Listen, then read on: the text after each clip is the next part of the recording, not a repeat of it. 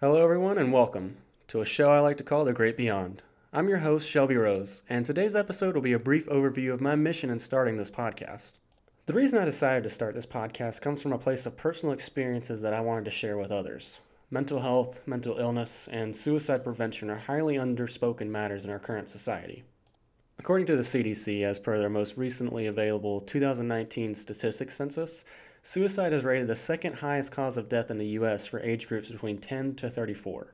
Suicide is also rated the 10th leading cause of death overall within the entire U.S., claiming over 47,500 lives within 2019.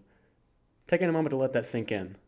Over 47,500 people, 14,547 of which were in between the ages of 10 to 34.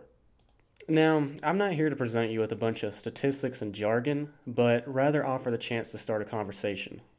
To start a conversation about why suicide rates are this high and what we can do to save future lives.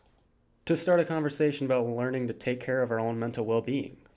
To start a conversation that might just save someone's life. If just one person is touched by my message, my efforts to spread awareness, then my intent was successful. With that, how about I formally introduce myself? I am a 23-year-old transgender woman, born and raised just outside of Charlotte, North Carolina. I have battled crippling anxiety and depression since a young age and have only recently begun to understand where these feelings and emotions are coming from. In 2018, I was diagnosed with bipolar depression type 2, generalized anxiety disorder, PTSD, and dissociative identity disorder.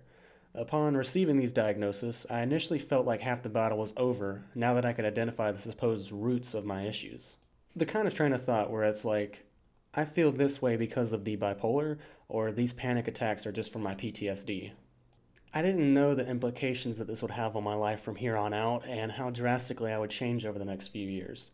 Now it's 2022, and I've been sent to an inpatient facility 3 times, had 10 suicide attempts, and escaped hospitalization custody twice. Also experienced a psychotic break at least 3 times. Currently, I'm rationing out my antidepressants due to being temporarily out of network from my provider, and there is no direct way to reach the doctor themselves in order to set up a new appointment. Where the medical system fails to support those in need will be a subject for a different day, but I just wanted to note that this feels like a failure on their part, and at the time of recording this, I feel like a ticking time bomb. Regardless, my experiences within the mental health medical system and the effects my mental illnesses have had on me make me want to 1. Share my experiences, and 2. Open the floor for others to share theirs.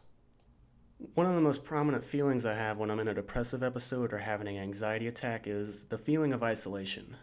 I don't feel as though anyone remotely understands what I'm going through and that I'm never going to get better. Now that I'm older and have spoken to many others since leaving home, I do understand that there are plenty of others who do feel the same way.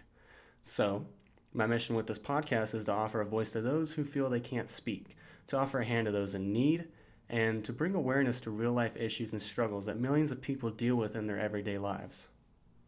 I want to thank you for choosing to listen. I hope you stick around and enjoy the content I'll be pushing out here. And finally, I hope you have a wonderful day. Remember, you are not alone.